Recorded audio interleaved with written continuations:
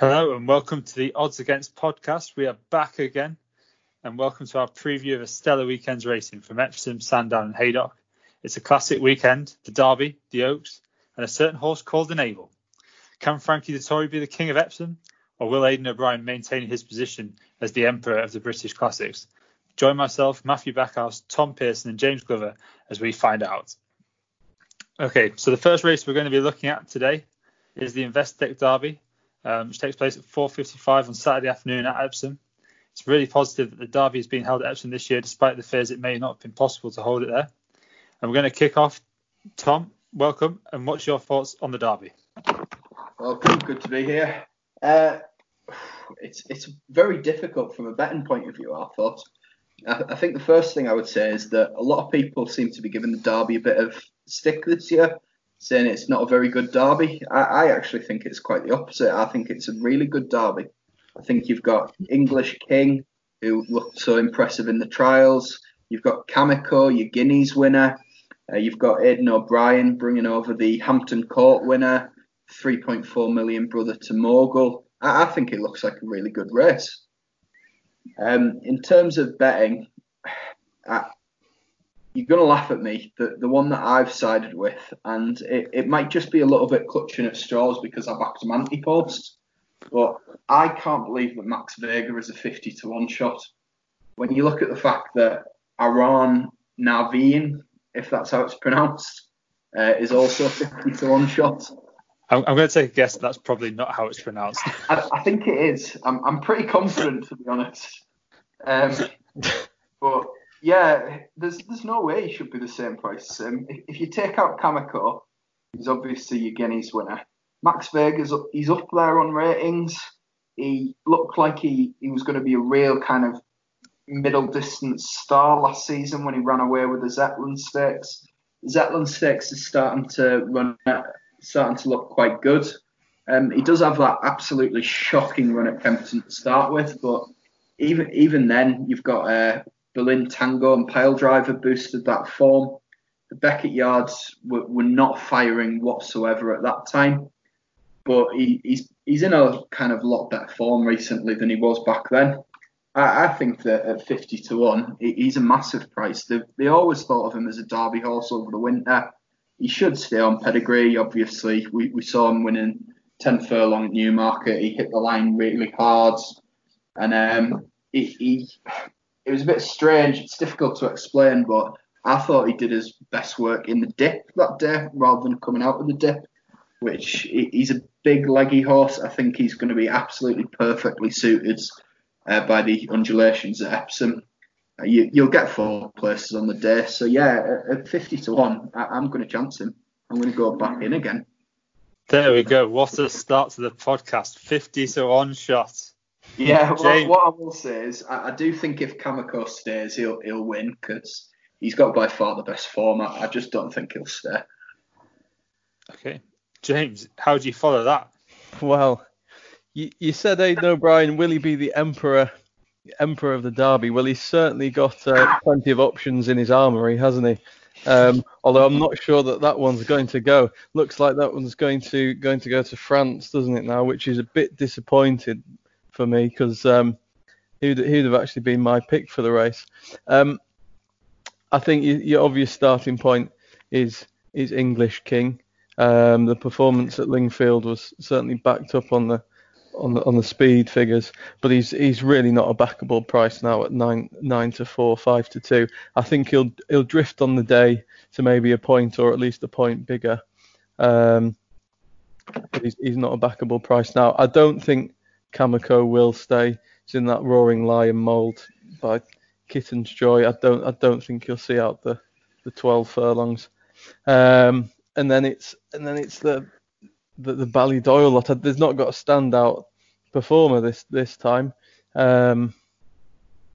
Russian Emperor was probably my pick of the Ballydoyle horses based on that Ascot run. Stayed on really well there over 10. Looks like the 12 will suit, but can't be 100% sure on that. And then I don't know what to make of Mogul really.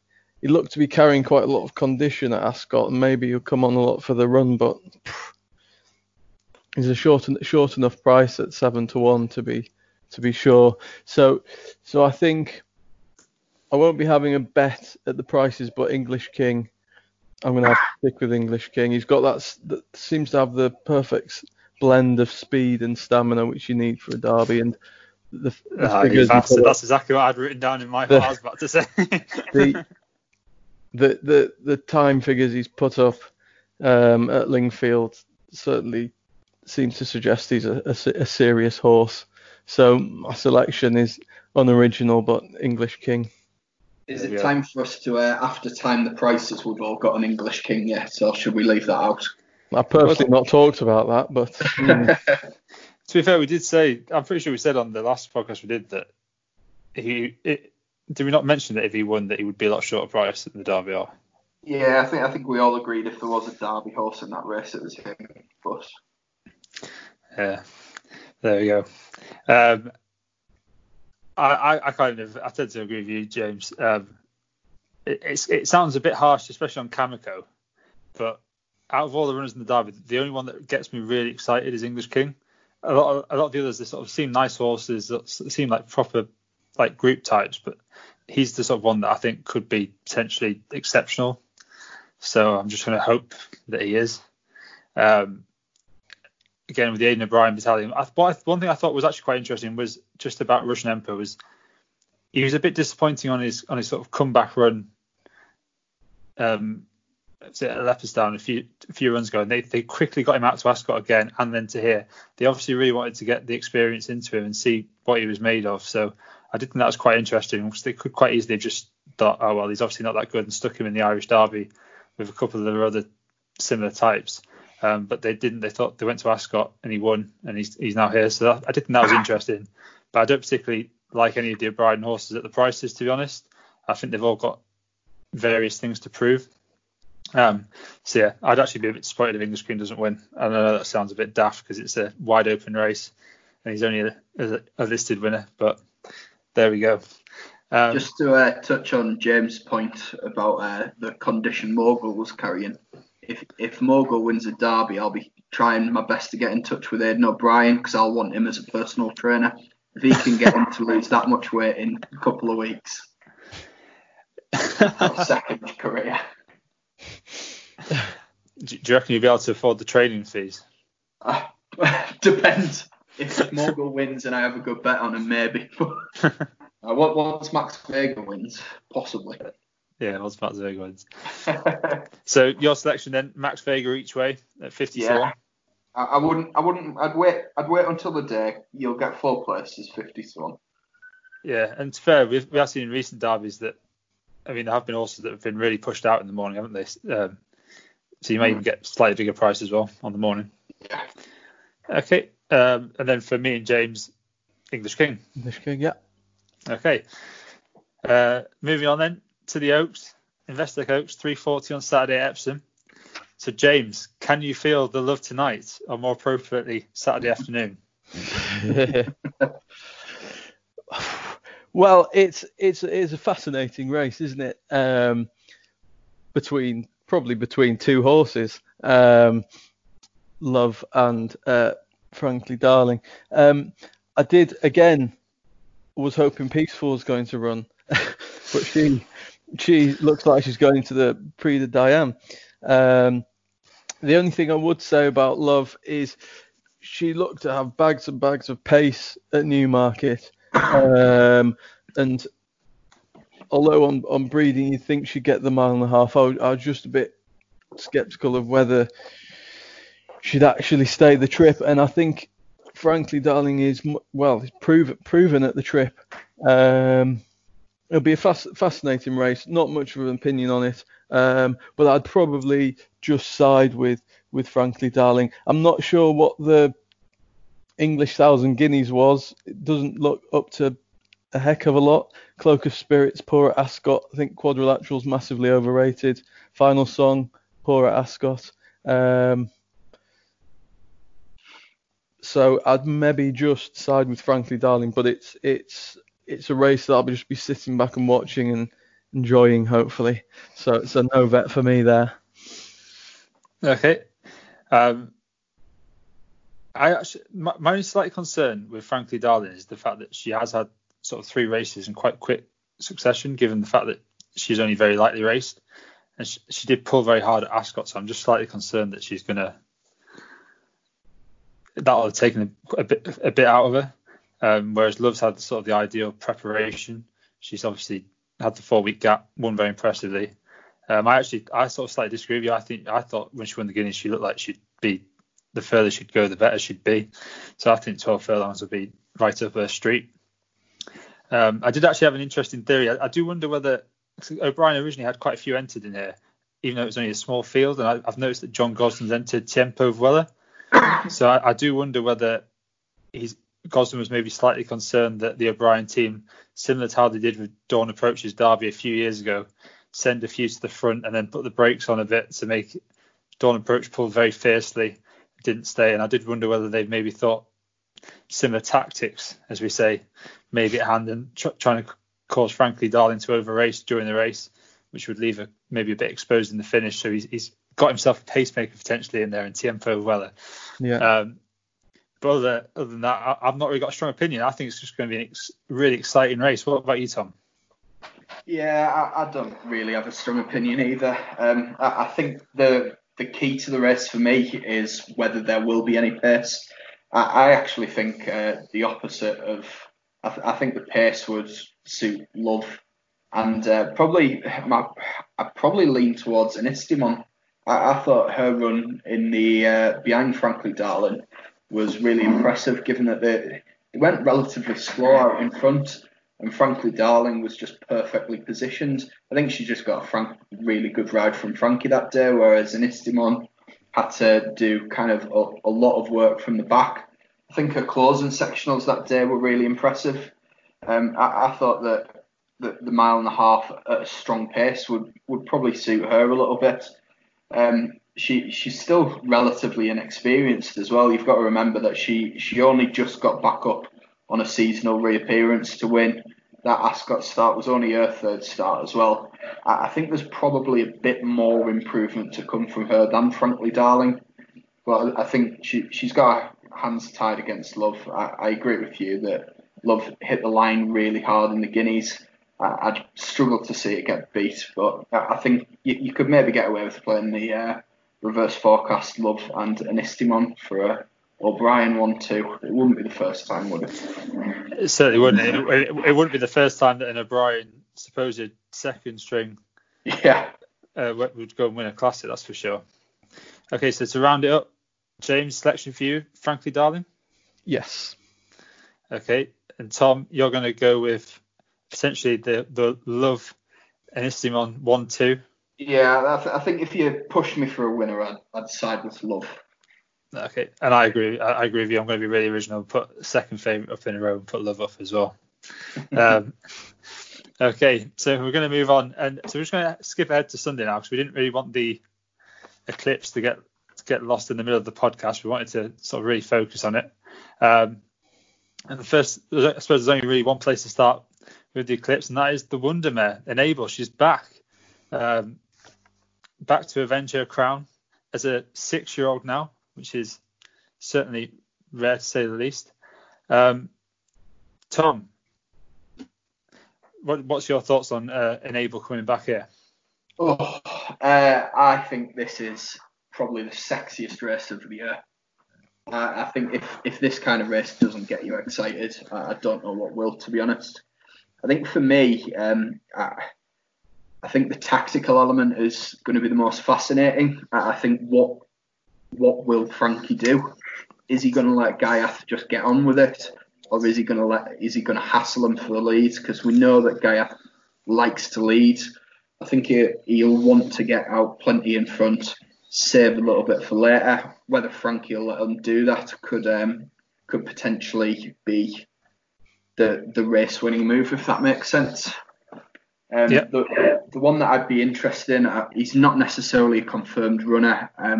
I certainly wouldn't be backing at the price, but I'd maybe, if you do get the 8 runners at 5-1 each way, a dirty each way,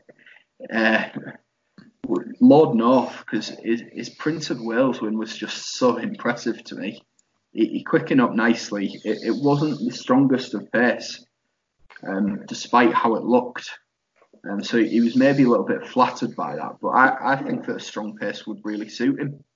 I think maybe 5-1 is a little bit short, but I'd be very intrigued to see if he is going to be proper top class, if that makes sense. Yeah, you want to see him. You want to see him confirm what he's done, because it was a bit of such a big improvement that you are a bit sceptical as to whether it's definitely his level of ability or whether the race just kind of wasn't up to much and he was shown to best effect.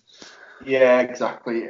Like I said, I wouldn't really be paying to find out at 5-1, but if you are inclined for an each way at 5-1, 3 places, there'll be worse 5-1 each ways. But yeah, it's just a race to sit back, enjoy. It's racing at its peak, in my opinion. Good stuff. James, are you excited to see Enable back? Yeah, it's funny that I came to the conclusion, had written down also, that you could do worse to have an each way bet on Lord North at 5-1. I think Enable is gonna have to be right at her best to win here, to be honest, especially first time out. If Lord North puts the performance up similar to that at Ascot, then I think he'll get very close to Enable. Gaiath, I don't think he'll put the same performance up as that Newmarket seems to. He's got a bounce, isn't he? Yeah. He needs a big gap between his races. Yeah. So it's like Tom said, just a cracking race to sit back and watch again. But I think Lord North could be a serious threat to Enable. It's interesting because originally all I wrote down was Enable, enough said, and then I put John Gosden won to Enable to beat Lord North, and then the more I actually looked into it, I sort of convinced myself to back Magic Wand each way, because I think I actually I didn't actually quite realise just how good her form sort of was at points last season. I'm just going to give you a run through what she managed to actually achieve last season. So she ran 13 times between March last year and February this year, which is, for a Group 1 horse, is pretty impressive. She managed to run in 7 different countries on 4 different continents, and of which 11 of the races were Group 1, the other 2 being one at Royal Ascot and also the big conditions race on dirt in Saudi Arabia. She managed to win a Group 1 in Australia over 10 furlongs, 4 days having after ran in the Melbourne Cup, obviously over 2 miles. And then she was really unlucky not to win the Hong Kong Cup out at Sha Tin in December, which is obviously one of their biggest races over there. So where she has got a bit, sort of 4 or 5 pounds to find to definitely hit the frame. I just think she's actually a really interesting horse, and she needs decent ground. So if the ground stays good or quicker, that would be ideal, as long as there isn't too much rain. I thought she made a really nice appearance 3 weeks ago. She's had a good bit of time to sort of get a spot on for this. And I just think I think she'll hit the frame. And it wouldn't be the biggest shock to me if she did potentially cause an upset. So I'm going to back her each way at 16-1. Wow, with knowledge like that, you're not going to need influencers to promote your podcast, are you? Ooh, feisty. Okay, so they're the 3 main races we've covered now. So we're just going to look at the rest of the supporting cards, starting with Saturday's supporting cards at Epsom. So the first race we're going to cover is the Princess Elizabeth Stakes, the 4:15 at Epsom on Saturday. It's an extended mile Group 3 contest for 3-year-old fillies. And Tom, we're going to start with you here. What are your thoughts on the race? I thought Fourat wins. I don't really have much more to say. It's not a very good race.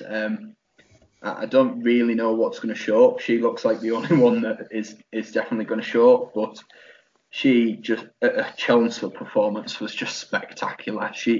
She's definitely a group filly. I know it's only a 3rd start, but I'd be very disappointed if she got beat. She's tactically versatile. She can go forwards. She can set off the pace. She's got a nice turn of foot. I just think she wins, and I think, is she 7-4 at the minute? Yeah, she's around that sort of price. Yeah, about 15 to 8. Yeah, a little bit of 2 to 1 available. I think that's probably a good price because Cloak of Spirits, Andrea Razzani's jocked up on Furat, not Cloak of Spirits, so you know that she's not running. Rashetta, is she going to run? Maybe not. And then you look at the others, their form just doesn't really stack up. So I think even at 2 to 1, she's probably a good bet, if I'm being honest. Okay, James, your thoughts? I have no interest or opinion on this race whatsoever, and for a podcast where I'm supposed to be giving an opinion on horse races, I'm not doing very well at it so far. It just doesn't look very interesting to me. Are we going to have to get a replacement for you? Yeah, probably. I mean, in the next 7 minutes when the Newcastle game starts. No, I'm joking. It'll be a boring game. You know for a fact there's going to be a penalty in the first minute now. You said that. So it's just worth pointing out for anyone who doesn't know that obviously Furat is the full sister to Ben Battle, of course, the Godolphin horse. And she's also, I think her dam was a Group 1 winner as well, wasn't she? Over around 10 furlongs. I'll let you, Tom. I thought she was brutally impressive at Chelmsford. I know it was only a Chelmsford novice race, but to win under a penalty by 7 lengths, kind of not really being fully asked, was pretty impressive. The other one, when you consider that she on debut at Newcastle, she beat Maria Rosa by a neck and she reappeared and she destroyed her. Maria Rosa is a 1.75 million half sister to Nyquist. So you'd like to think she's going to be quite good as well. Yeah. The only other one that I thought was interesting was the other John Gosden runner, but again, it's kind of difficult to know which one's going to run, which was Love and Thunder. You don't see many horses moving from Andre Fabre to anybody, but she's moved to John Gosden. And I just think she's probably got a higher ceiling than the level of form offered by the likes of Cloak of Spirits, Rose of Kildare, Summer Romance. She's about 8-9 to 1 at the moment. I'd imagine, given the fact that there's 2 John Gosden ones in there, that if she runs and the other one doesn't, and there's another couple maybe don't run, her price will probably shorten up quite a lot. So it's maybe not worth taking the risk, given that we don't know the field. But I thought she was really impressive when she made a winning UK debut earlier in last month. Okay, so we're going to move on now to the 2-year-old division, the Investec Woodcut EBF Stakes over 6 furlongs. The 150. And James, will we see another Pinatubo? No, we won't. There's definitely not another Pinatubo in this field. My selection in this was actually Tower Sol. If you watch Tower Sol's debut, it was really impressive. Really, really green. Must have ran from across each side of the track, shuffled back in the pack. Then got carried across the track to go and win. So I thought that was a really impressive debut, and there's surely a lot to come. Mark Johnson's won the race 3 times in the last 10 years, so he must have plenty of horses to choose from in this. I don't know which of his. I think he had about 3 entered. I don't know which will actually run. The one I was maybe hoping might run would be the one owned by John Dance. I thought that was a good performance, beating Inhaler at Newcastle. Looked quite green out in front. And the one I thought might be overlooked in the market, but was only about 8 to 1, was Adrian Nichols's Mamba Wamba. That one was really well backed at Ascot. Was it in Queen Mary, wasn't it? It was in the Queen Mary, yeah. Yeah. Where that one was slowly weighing out pace. The main horses there came from down the middle. The American runner, and she came round the stand side and made up a lot of ground at the end. Stayed on well. So the step up to 6 for her would be ideal, really. But it's about best price 8 to 1 in a lot of places shorter. That was a bit too short for me, but she was interesting. But Tower Sol would be my selection, I think, there. Okay, Tower Sol for you. Covered a lot of them there. Well done. You have done a good job there, to be fair. I would say I had no strong opinion on the race. Though I thought it was interesting that of the Godolphin pair, that Modern News was a lot shorter in the betting than Creative Force in some places. But to me, Modern News looked more like a galloping type on debut. I thought Creative Force looked a lot sharper, speedier. So I'd actually have had them. I'd have had Creative Force probably as the one that I'd give preference to. But I'm not going to lie, I will be 99% sure not having a bet at this stage. So, Tom, is there anything from you want to cover on the Woodcote Stakes? I thought Modern News would win. The reason that Modern News is shorter, it's seen a little bit of support over the last couple of days. William Buick's chopped up on him rather than Creative Force, and Creative Force's Buick is chopped up on Sandown. Oh, is it? Okay. It looks as if Modern News is going to be the one coming here. I just thought that both of his runs, his form was quite clear, to be honest. I do agree that he probably was a bit more of a kind of galloping sort, probably wants a little bit further than a drop back to 6, but I think he's probably that far ahead that he should probably still be winning. So yeah, it'd be Modern News for me.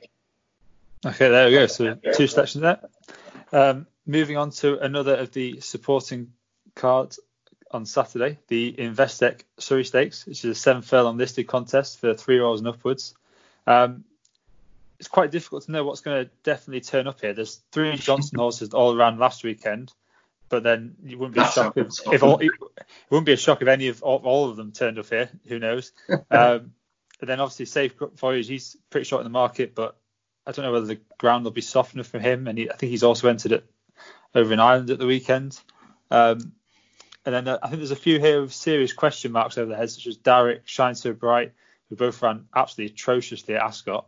And I just wonder whether it's worth chancing the outside with the field. Crispina, at an big each way price, she's about 40 to 1, 33 to 1 general price. She won what probably wasn't a very strong maiden over 6 furlongs at Pontefract, but she was very strong in the final furlong, winning by 6 lengths, having been well backed on the day. And the comments afterwards suggested that they were considering a crack at the Commonwealth Cup at the time. So they obviously think she's got a bit of ability. And in a race where I thought there's serious question marks over a lot of them, I thought she's worth a crack each way at 33 to 1 or 40 to 1 if you've got Paddy Power or Betfair. No. Tom, what was your thoughts on the race? I didn't really have a strong opinion. I think you've almost tempted me into it. Whether I can back in a Roger Fell horse in a listed race, I'm not so sure. I listened to Sean Quinn. John Quinn's son had an assistant trainer. He had an interview the other day. They seem to be leaning towards Epsom rather than Fairyhouse. So I wouldn't be too worried about him being a non-runner, but I agree the ground might not necessarily be soft enough. I do think if there's any kind of rain, and it looks like there's a little bit of rain about on the Saturday morning, that's probably going to be good enough for him because he's that far clear of these.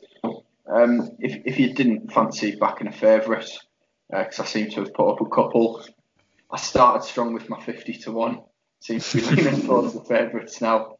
All This Is Us.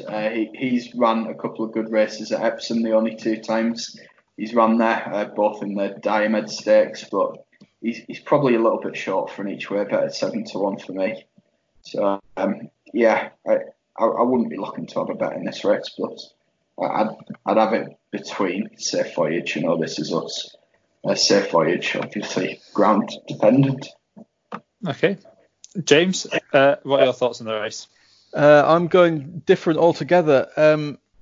Card Sharp for me. Last 2 tries have been over a mile, hasn't quite seen that out. Back to 7 now.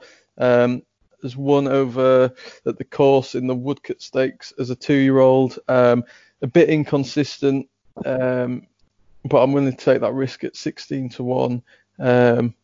So course form, back to his best trip. William Buick's now jocked up, so I'm willing to take a risk there at 16 to 1 each way on Card Sharp. Okay, there we go. So research there. Card Sharp didn't win the Woodcote. De Bruyne horse won the Woodcote. He got thrown out because of the drugs, didn't he? Did he? Yeah. Oh, of course. I forgot about that. That does bring back memories. throwing a bit of shit on your parade there. Sorry. But still run well at Epsom. Yeah. We've got a nice variety of selections there. 33 to 1 and 16 to 1. So moving on to what's going to be our final race of Saturday's preview, which is the Investec Handicap. It's always a very competitive race and usually good quality handicaps and some nice sort of middle distance winners. 10 furlong Class 2 handicap for 4-year-olds and upwards. And Tom, starting with you, what's your thoughts on the race? Well, Seychelles wins, obviously, doesn't he? Surely. Roger fell double at Epsom on Derby Day. Yeah, to be honest, I'm at this stage, I don't even know whether he's a confirmed runner. Ben Curtis has jocked up on certain lads for Mick Channon at the minute. And Ben's rode him both of his starts so far. I think the reason he's not jocked up is he's currently down to do 8-4 if everything shows up, which is just a pound too high for Ben. But yeah, if I'm being honest, I've not asked if he was an intended runner, which is probably a bit lazy on my part. But yeah, again, I'm going to be very unoriginal. I think the race entirely revolves around Desert Icon. It looked like, was it first time cheek pieces last time, or was it Hood? I'm not too sure. It was first time headgear either way. It just seemed to really sharpen him up at Newmarket. He travelled best. He's tactically going to be fine. He'll be even better suited by a strong pace. He won how far at Newmarket last weekend? 8.5 lengths, first time cheek pieces. Yeah. So yeah, even at 3 to 1, I think if he can back it up quickly, he'd win it for me. There was another very wide margin winner that interested me, and that was You're Hired. I think we talked about him on the day, saying he'll never win a race again because the handicap was going to brutalise him. But actually, the handicappers only gave him £7, which for a 14-length win at Newmarket, you've got to be quite happy with, don't you? He's probably still well handicapped on his old form off that kind of mark. It was one of the weirdest performances I think I've ever seen from a racehorse in my life. A horse that's, how old is he now? Is he, about 7 years old? 7, yeah. He hasn't won since 2016. And he goes and obliterates the field by 14 lengths. Yeah. But yeah, they've booked William Buick again. Like I said, £7 for a 14-length win. I know this is far more competitive than that race. You're not going to have any Jeffrey Archer horses coming second. So yeah, I think he's maybe 12 to 1, 14 to 1. There's worse. I think Mike Dale's scored. Sorry. I don't think anybody's listening for that shite, to be honest, James. Oh dear. Anyway, sorry for the interruption. So you think it's going to be one of the sort of the big, one of the recent winners backing up? I do. Would you be? So either of them, would there be a sort of a selection in the race then? I think you can back You're Hired each way at 12 to 1. Again, I don't think many bookies are offering the extra places at the minute. I think you'll get, let me just check. I think you'll definitely get plenty of people going 4 places. I don't think he's the type that's going to be absolutely smashed up. So, yeah, not a single bookie's going 4 places. And you're going to have a full field, so you'll get plenty of 4 places on the day. But yeah, at 12s, 14s, I'd be quite happy putting him up as an each way selection, even though I think Desert Icon's the one to beat. Okay, that's a good argument there. The one I quite like is a horse called Ironclad, Hugo Palmer's. And I've just got to let everyone know this is a sexy pedigree alert. Okay. So he's related to a couple of smart types, such as Mirage Dancer, but mainly on his dam side of his pedigree. So his dam was a dual Group 1 winner out in America on turf, and she herself was related to the top class side Dan Silly, multiple Group 1 winning mare Banks Hill, who won from 8 furlongs up to 12 furlongs, and as well as 2 other Group 1 winners out in America, which are also currently relatively successful sides over in the UK, which are Cacique and Champs-Élysées. Both of their progeny also developed really well with time, which is sort of, I think, would be the key to this horse. He's still very lightly raced. he gave the impression that there was a lot more to come from him last season. And I'd be a bit disappointed if he isn't a significantly better horse than an 86 rated handicapper come the end of the year.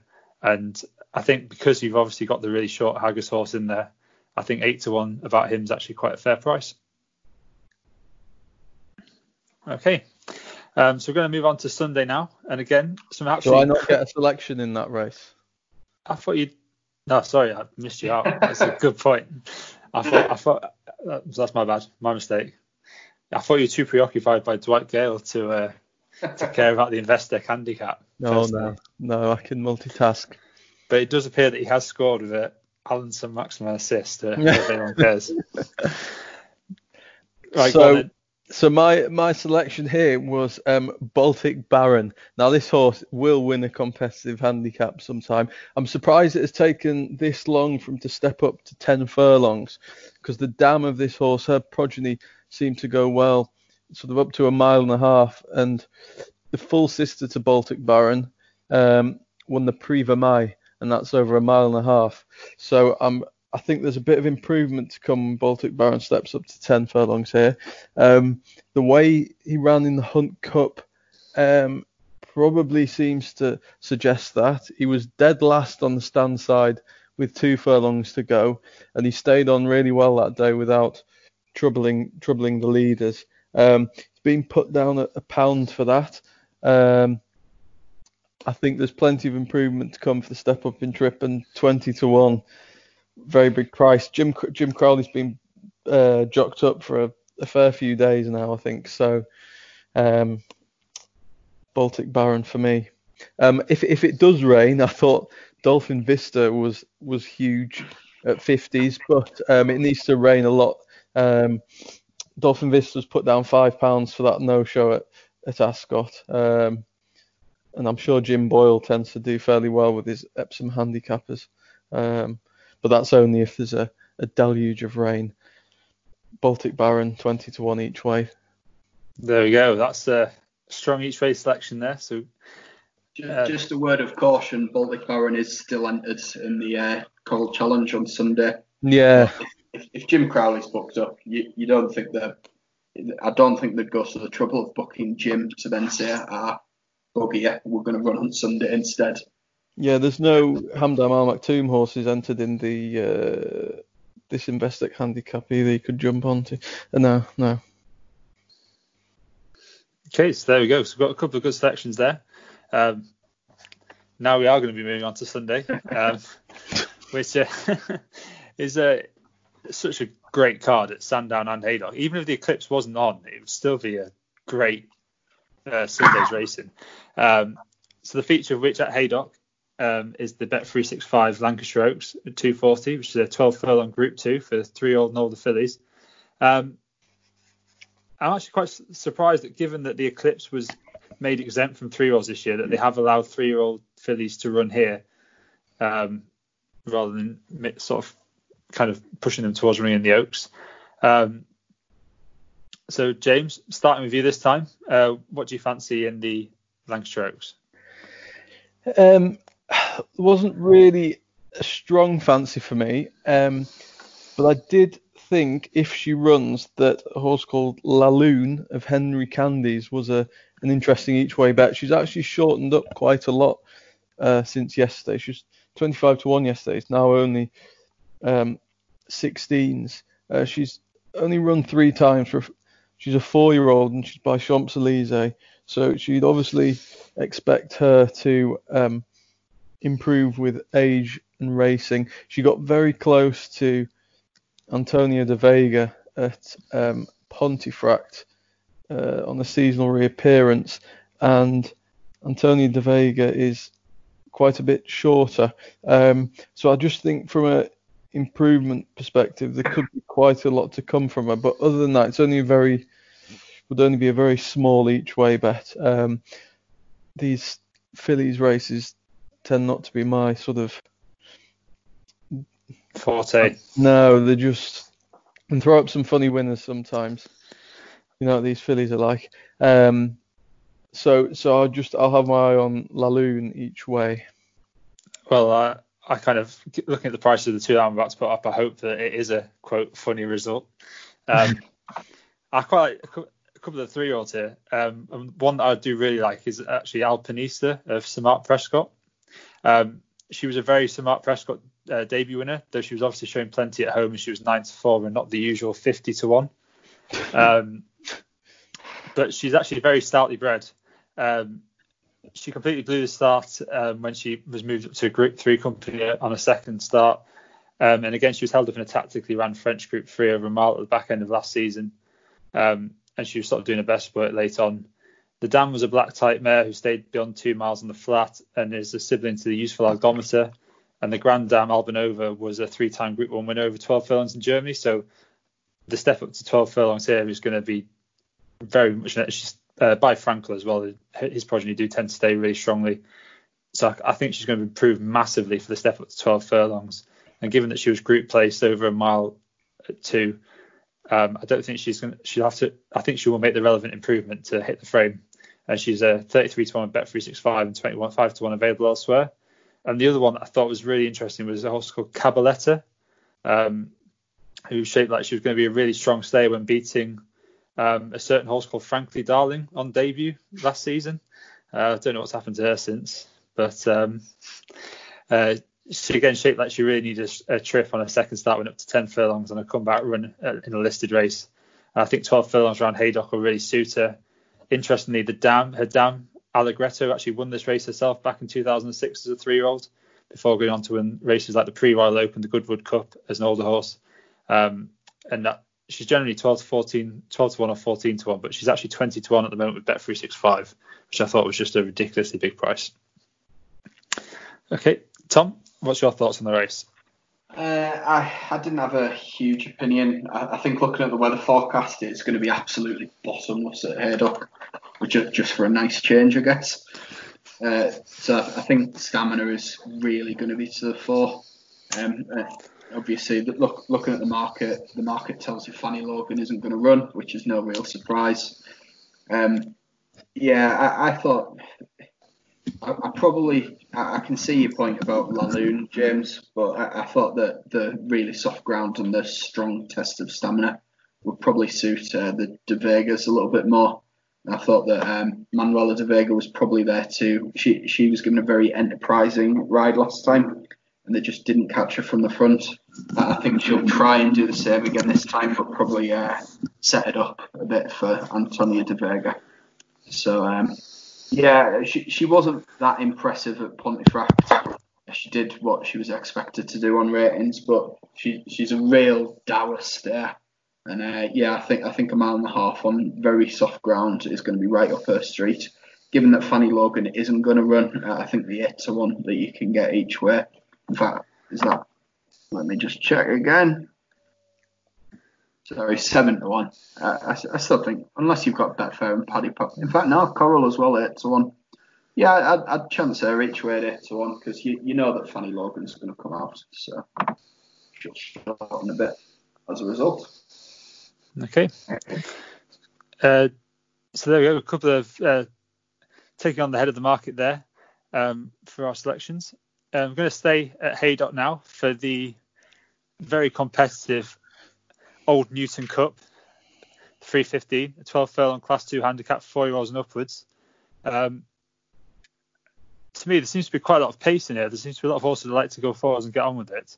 So there's actually two that are quite interesting, but one of them, Caradoc, is actually still a very short price at Epsom on Saturday. So I'm not sure whether he's going to come here. So the one that I'm actually going to put up is a horse called Sam Cook. Oh no! You bastards! Sorry, mate. I didn't actually. So anyone knows, we haven't actually discussed what we're going to be putting up. So this is live reaction. I thought I had a proper sneaky one at a big price here.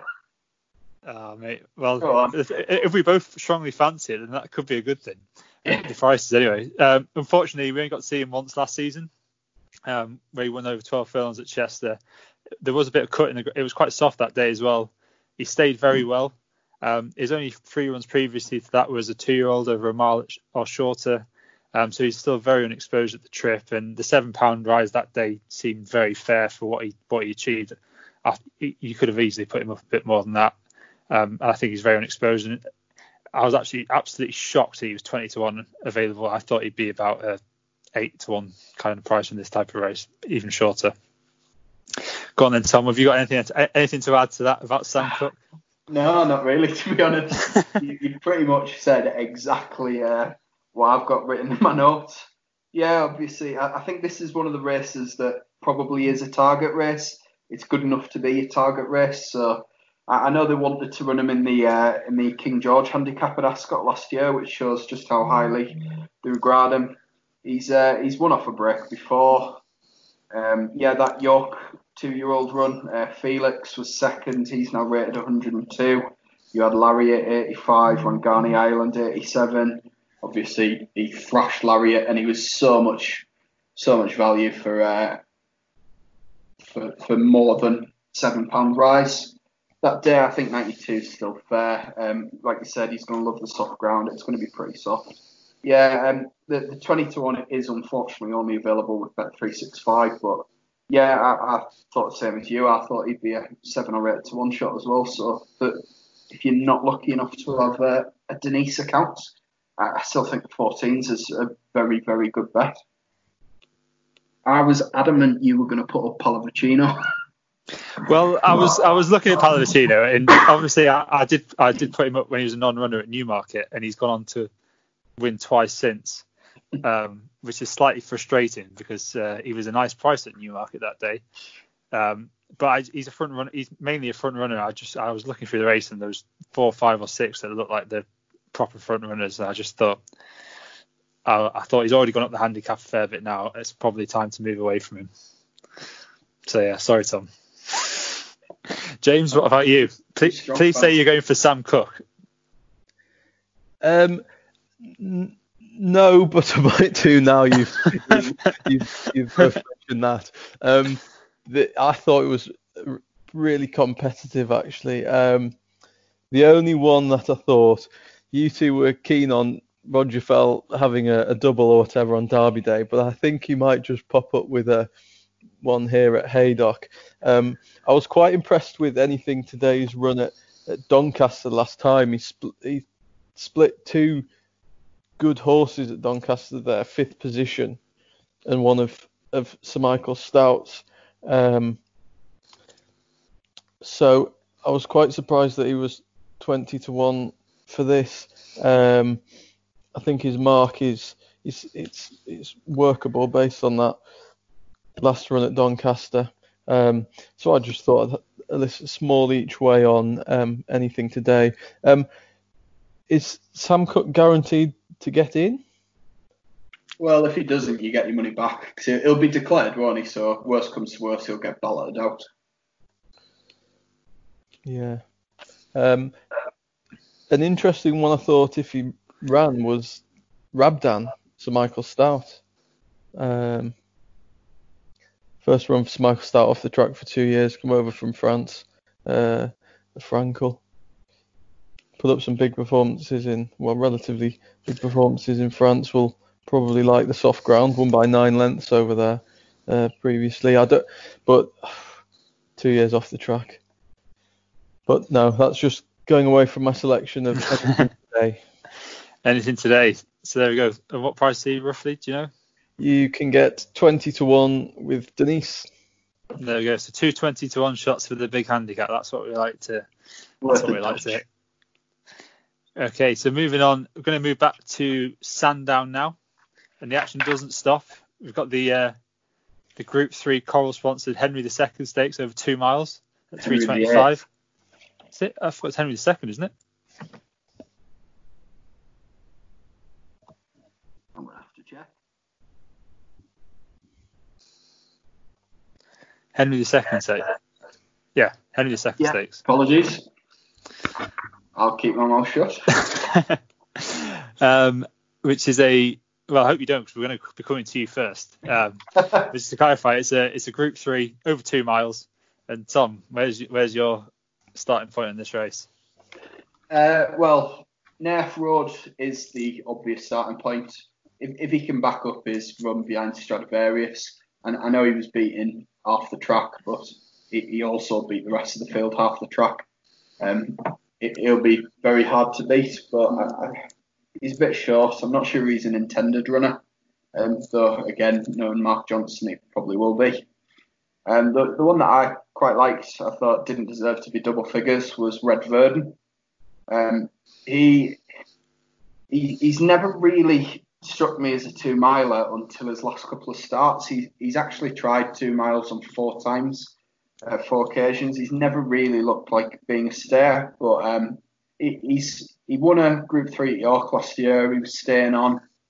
He landed a listed event on his comeback at Doncaster, and he travelled all over King's Advice, put the race to bed really nicely. He looks like he probably is ready for 2 miles now, to my eyes. The one minor concern is that all of his best form does appear to be on flat tracks like York and Doncaster. But it was only a couple of years ago he was second at Ascot to Crystal Ocean in the Hardwick. He's been second to Defoe in the, I think it was the Jockey Club Stakes at Newmarket. So he does do all right on other tracks as well. Just seems to do his winning on flat tracks. David Allen, he's 2 for 2 when he's rode him. He rode him both York and Doncaster. Davey keeps the ride for the weekend, which I think, he seems to get along with the horse really well. I thought that was a big performance. He did really well to get him up on the line to beat Goldmount at York last year. At 12 to 1, I think he's worth each way puck. Okay, good each way selection there. James, do you have a selection in this race? I didn't see why Cross Counter was double the price of Naif Road.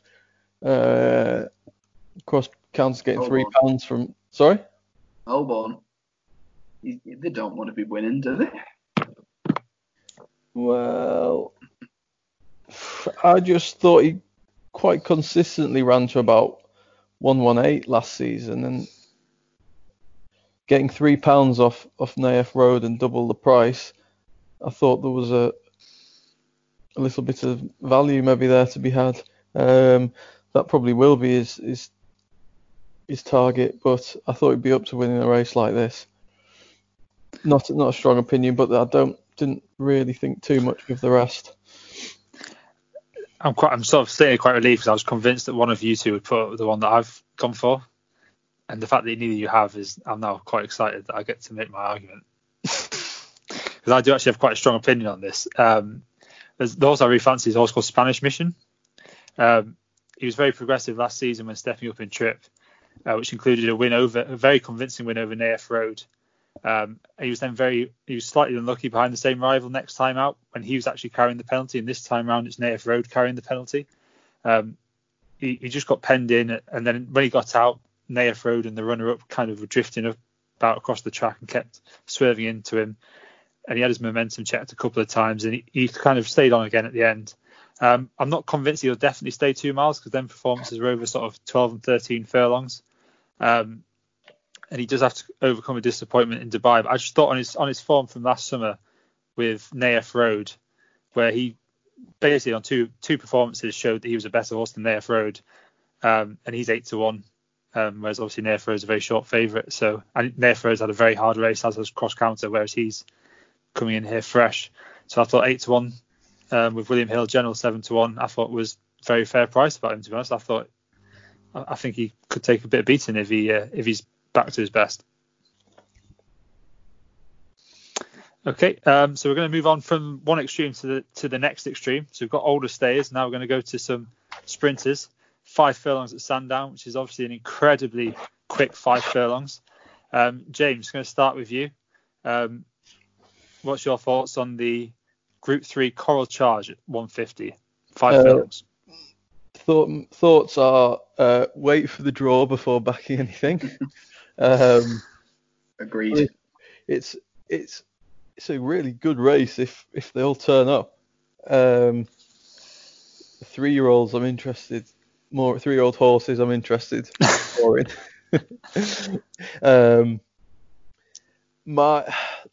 To see Art Power, Liberty Beach, Lazuli line up against each other. Goodness. And the draw is going to be massive, but my pick of those 3 is probably Liberty Beach. I thought she ran really well in the King's Stand. It wasn't a million miles off that cracking performance from Batash. But it's not much of an opinion. But she's the 5-1, and you've got Art Power at half of that.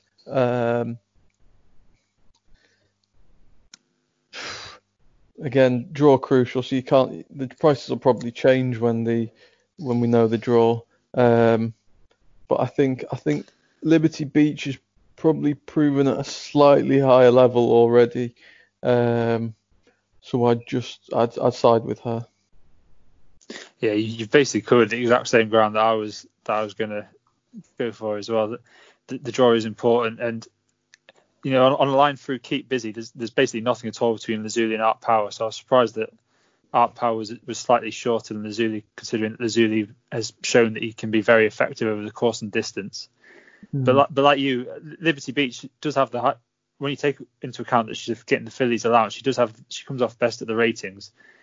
She's also shown that she can handle the 5 furlongs at places like Sandown and Goodwood, so we know she's effective there. So I actually thought she probably deserved to be favourite, in my opinion. I was quite surprised that she was third favourite of the 3. The only other thing I would say is,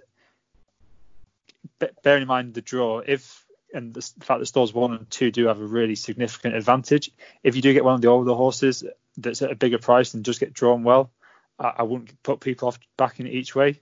Obviously, we don't know what that's going to be at this stage, but I mean, stall 1 and 2 can be a massive help, and even horses that kind of look like they don't really have much of a chance on form can still hit the frame. So if there is one at a big price drawn in stalls 1 or 2, you could do worse than just back one of them each way. Tom, what's your thoughts on the race? Between you've pretty much covered everything I was going to say. I agree. Liberty Beach should probably be favourite. Art Power might yet run at Fairy House on the Sunday. So the one thing I would say about Liberty Beach is because she's not a front runner, I don't think the draw is as important to her as it may be to others. So that 5-1, I don't think she deserves to be 5-1 in this race. And I agreed. I thought that Caspian Prince at 25-1 was probably quite a big price. He's one that he's got so much early speed that he might not be that inconvenienced by a wide draw, because he's probably going to be able to get across to the rail anyway. He is that quick. And I was just looking through his form. I know he's got a lot to find on the ratings, but he's one of those horses who, once he gets his head in front, he seems to back it up with another fairly decent performance. He doesn't always win. Sorry. But that's a Bournemouth goal, I'm guessing. No, it's not. It's Alison Maximan just absolutely doing them and setting Longstaff up. Sorry, go on. Anyway, back to the point. I thought that Caspian Prince at 25-1. Obviously, Tom Marquand's riding really well.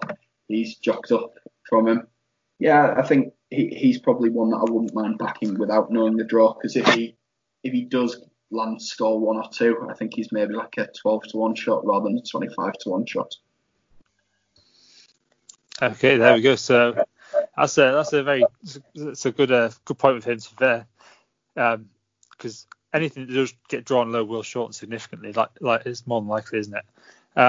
So we're going to move on to the final race, which we're going to preview now, which is also at Sandown, the 405, the Coral Gala Stakes, a listed contest over 10 furlongs, and the horse that I think is actually really interesting here, and I was actually quite surprised that the few firms that have priced it up so far that he was 14-1, and that is a horse called Phelak. Not again. Oh, sorry, Tom.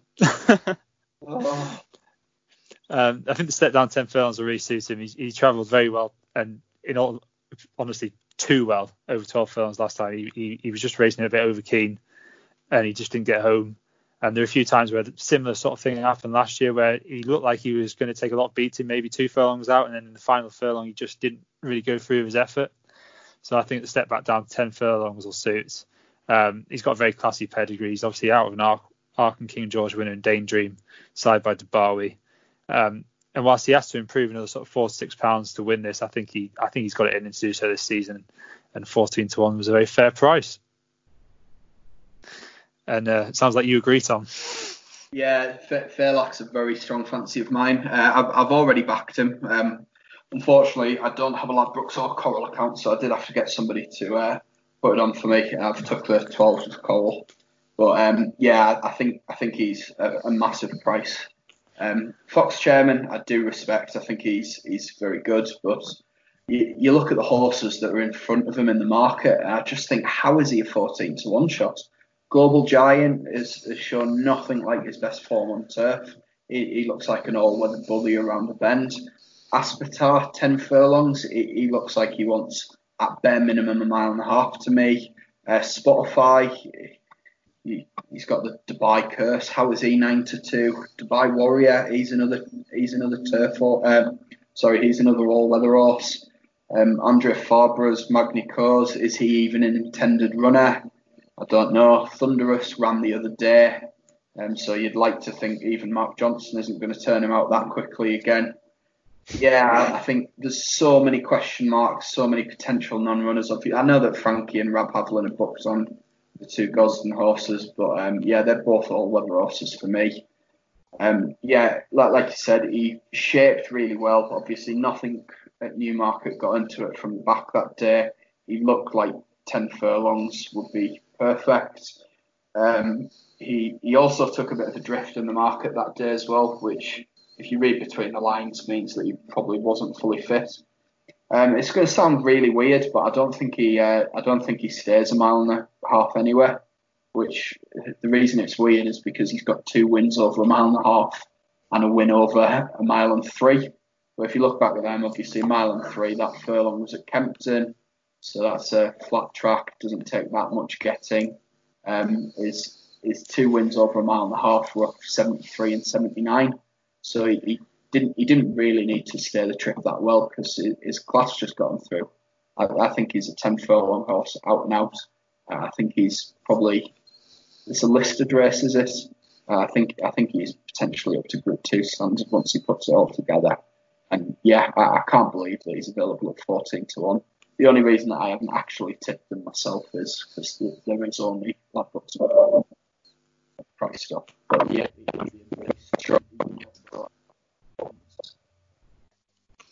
Okay, just losing you slightly there. James, have you got an opinion on this race? Last one?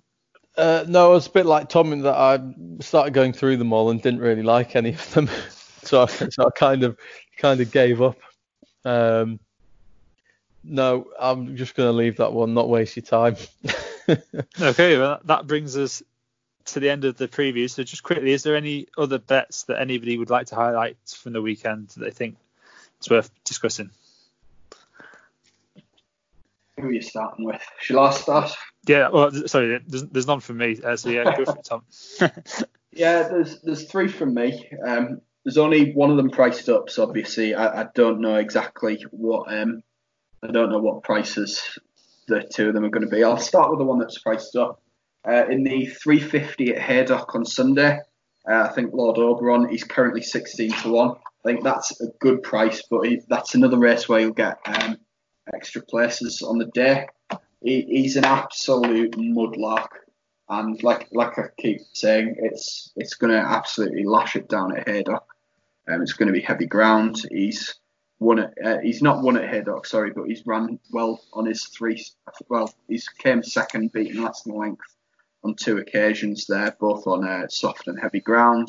He's starting to look well handicapped. He's back down to his last winning mark, and he ran a really encouraging race at Newcastle on Saturday. I think 16-1. I'm half tempted to take a little bit now with the intention of topping up with extra places. There's another one on Sunday also from Haydock in the 130. It's Theatro for Jed O'Keefe. I think it's half sister actually, not half brother, to Lord Yates. So loves the soft ground. All her best form last season was on soft ground. Stays all day, stays longer than the mother-in-law. I've never heard that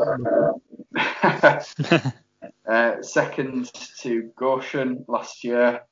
She made a really encouraging comeback run on good ground. Pontefract over 1.5 miles. but all of the best form is soft ground, mile 6. So I think she'll take a lot of beating at that. And on Saturday at Haydock, 240.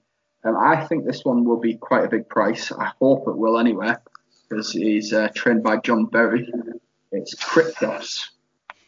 So he ran at Newmarket on the Guineas weekend, I think it was, in the race that Bell Rock won.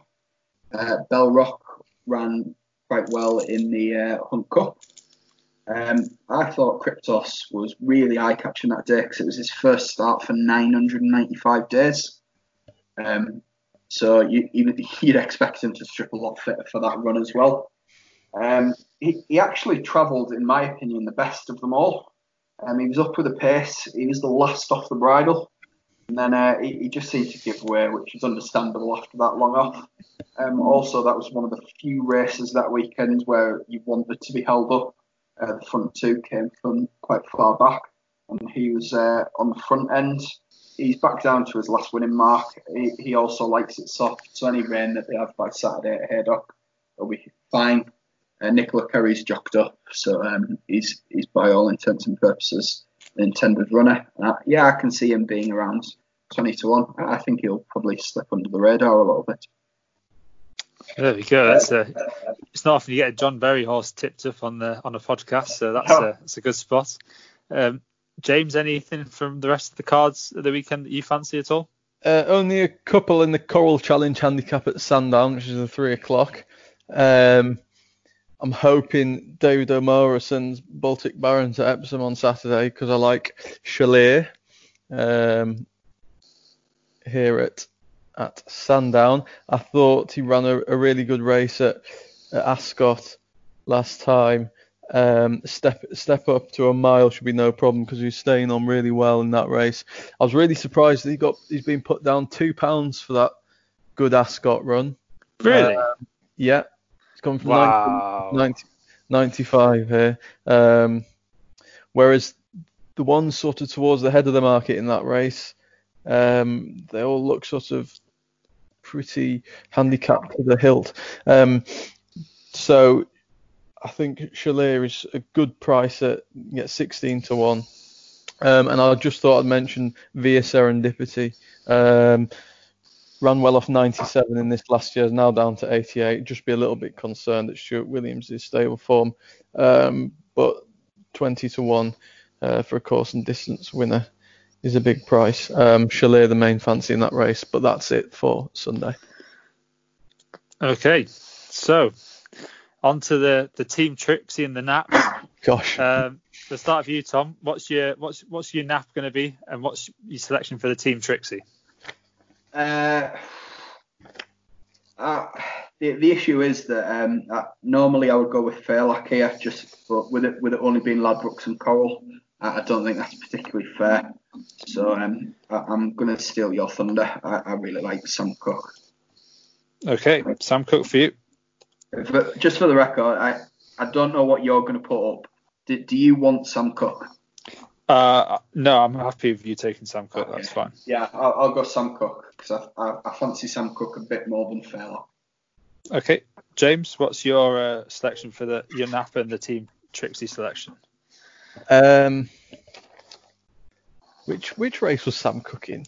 The Old Newton. Right. In that case, I will go for Baltic Baron. Baltic Baron. There we go.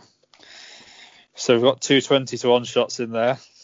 I'll be generous. I'll take 14 Sam Cook because Bet365 are 6 points clear. So yeah, we'll do the moral thing here. So that's Sam Cook about 14 to 1. Baltic Baron's here general 20 to 1, isn't he? I think. I'm not sure about general, but well, I'm just checking now. Give me a minute. Unfortunately, I'm going to have to check on my phone because Odds Checker, it comes up with that little the thing that you've got to cross off. It's right in the way. It would basically mean I'd leave the chat. Yeah, you can get Baltic Baron 20s with Betfair and Paddy Power, so 14s general, but it's 2 bookies. We'll let you off that. Okay. I'm trying to all the decisions to make now. Third leg. The one I'm going to go for, just because I think I do actually really fancy, is Alpine Easter in the Lancashire Oaks. No, yeah. This is a big Trixie. This is some big naps. So I think she's 33 with Bet365, but I think she's generally about 25 to 1 shot. It's going to buy you a Porsche and a house, this Trixie. I hope so. So we've got Sam Cook, Baltic Baron, and Alpine Easter. They're the 3 selections. So thank you very much, Tom and James, and for your contributions. Outstanding as always. Even if you were more interested in the Newcastle match than the racing, which isn't something that I've ever said before. I can't think of a Geordie Shaw related sign off, unfortunately. No. I'm glad that I can't. Right, so anyway, thank you for listening. It's been greatly appreciated. And any constructive feedback would be very helpful as we start off on this journey. We are going to hopefully do them fairly regularly. If you would like to listen to us again, and if you want to recommend us to a friend, then please do so. It would be greatly appreciated. So give us a follow and a retweet on Twitter and help spread the word. Thank you very much. Bye. Thank you. Best of luck.